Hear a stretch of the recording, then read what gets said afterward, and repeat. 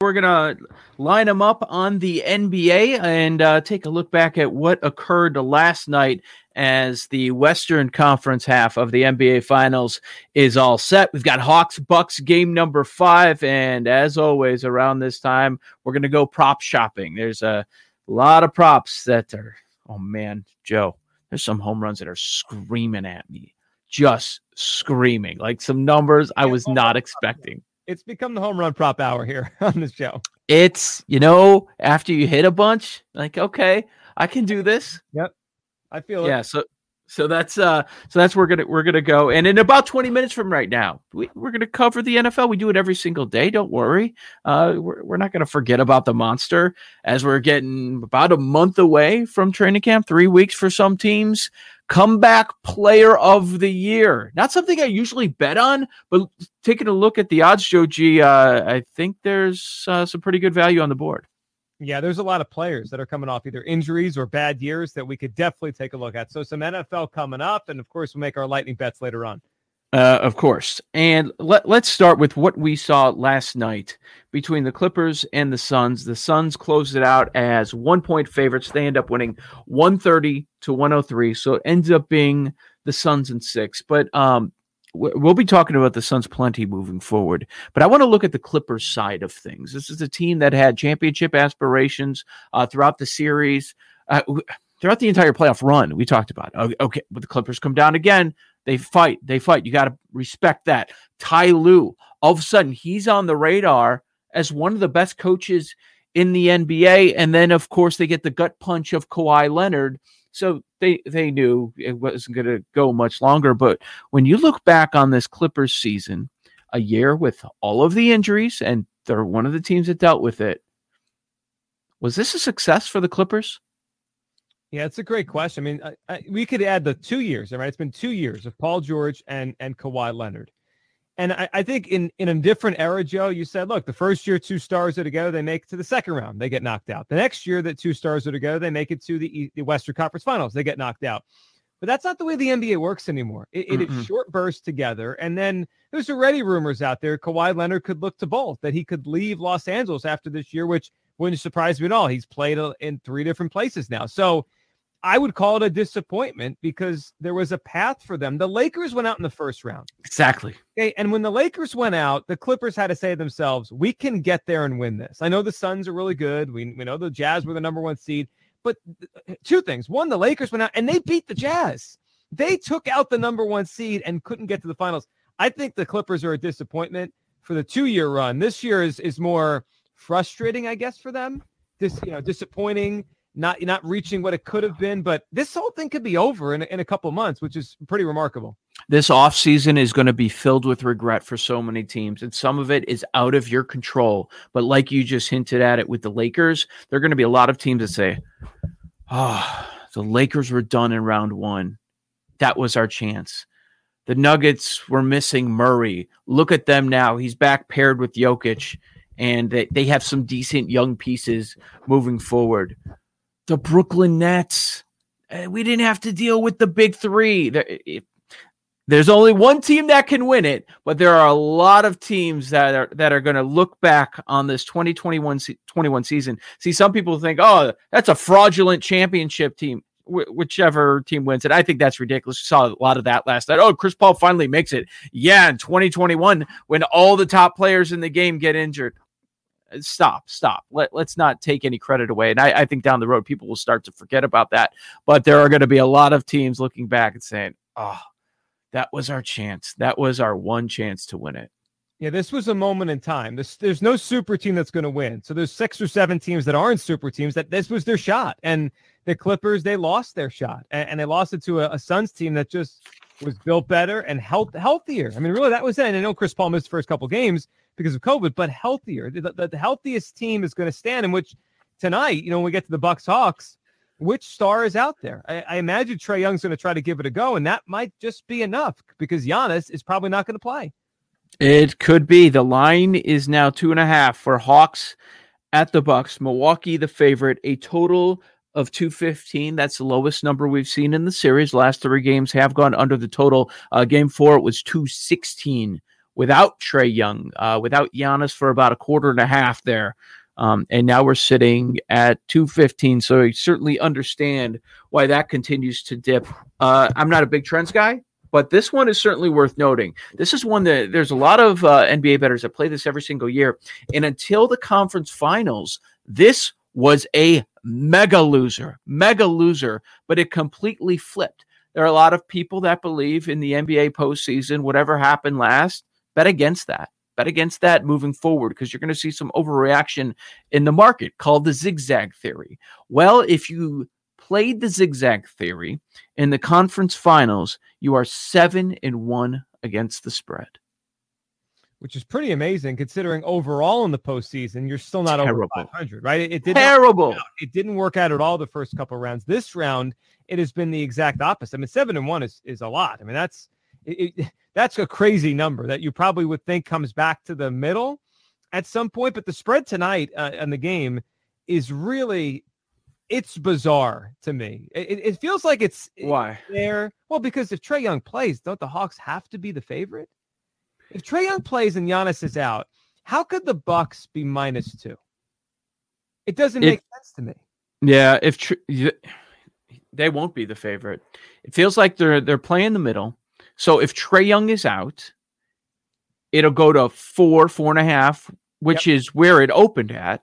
And now there's this belief that Trae Young is going to play. I always thought that, okay, he's got a decent shot, at least in this game, if he was truly a game-time decision. But I don't know what to believe with any of these teams anymore. I mean, let's not go off the rails with that. If he was so close, that means he's definitely going to play. No, it doesn't. I mean, they're lying to us all the time. Right. I mean, Kawhi Leonard been maybe for 3 weeks. Right, exactly.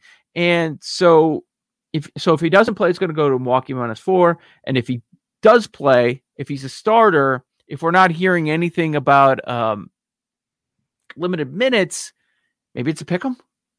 Yeah, maybe. Or Atlanta could maybe move to 1-point favorite. I mean, the Giannis injury, there's no replicating Giannis. We saw the other night the Hawks. We already have some visual evidence. The Hawks could, as a team, with their guards, with Bogdanovic, and we'll probably get to his prop when we go prop shopping. Yeah, with him looking a little healthier. They can sure shoot enough even without Trae Young. I wouldn't say they could win a series without him, but they can win a game. We haven't seen the Bucks without Giannis. I mean, I have. How are they going to score, Joe? How are they replicating his 30-something points a game? And we've gone down the Chris Middleton road a million times. It's hit or miss. I mean, you'd imagine more volume of shots without Giannis in there. I think his over-under is 27.5. But goodness, I mean, for as good as he was in game 3, I mean, game 4, he was terrible. What's your gut reaction? What you just said there, Middleton 27.5. What do you think? Under. Yeah, I understand. I don't trust him either, but he could easily fly over that number. By the way, if you think Middleton's going to have a good game and Milwaukee's going to win at home, take a look at there's odds boosts at every book. Some are doing Middleton 25 points and a win. Some are doing Middleton 30 and a win. If you think Middleton's going to ball out and Milwaukee's going to win, you can get some nice odds like 4-1 at some of these books. I'll give you some numbers on the Bucks when Giannis is off the court. Middleton's usage, as you would expect, through the roof. You expect it to spike, but this much, I don't know that you would expect it. His usage is 43% per 48 minutes. I mean, the scoring is in the 50s. Wow. Yeah. He's their only option. He's the only. I mean, I'm not saying he's going to score 50 tonight, but I understand why that number is 27.5. And it's also telling us if you're holding out hope that Giannis is going to play, those numbers say that the books don't believe Giannis is going to be out there when they're setting Middleton at 27.5, a guy that's usually in the 23.5 range. Yeah. I mean, the numbers say he'll go over his number and he'll score a lot. We can also watch Chris Middleton shoot them out of the game. But his use, I mean, there's no question his usage will be high. It has to. He's their offense without Giannis. But imagine I showed you that prop 4 weeks ago, like before all these injuries happened. I said, Joe, we're going to get to a point in the playoffs. There's Chris Middleton boosts on 30+ points and a Bucks win. You'd say, what's going on? What happened there? The two highest point props are both on the Bucks. They've got Jrue Holiday. Some have 22.5, some have 23.5. because we don't know about Trae Young. They're not posting Trae Young, but here's Bogdanovic after his good game. And for 20 points, it feels so much more the way he was shooting over the last couple of weeks. But Bogdanovic and Collins both at 15.5. Collins a complete dud last game in the Hawks win. I like the Bogdanovic one. It's funny how it's flipped completely from about a week ago when you and I were like, stay away from that. He looks off. He looks like whatever was bothering him, he's found a way to fight through. I don't know if they're shooting him up with whatever before a game or it's just a rehab, but he looks better. And I think even if Trae Young plays, I could see Bogdanovic being the second scorer tonight if he's feeling. So I like that one. Bogdanovic over 15.5. It's all come full circle. Early in the playoffs, he was hitting big shots. Then he fell apart. Now he's back again. Yeah. Well, 2 games ago, he didn't shoot well. It was a 3 for 16, I believe, but he looked better. And then next game, there you go.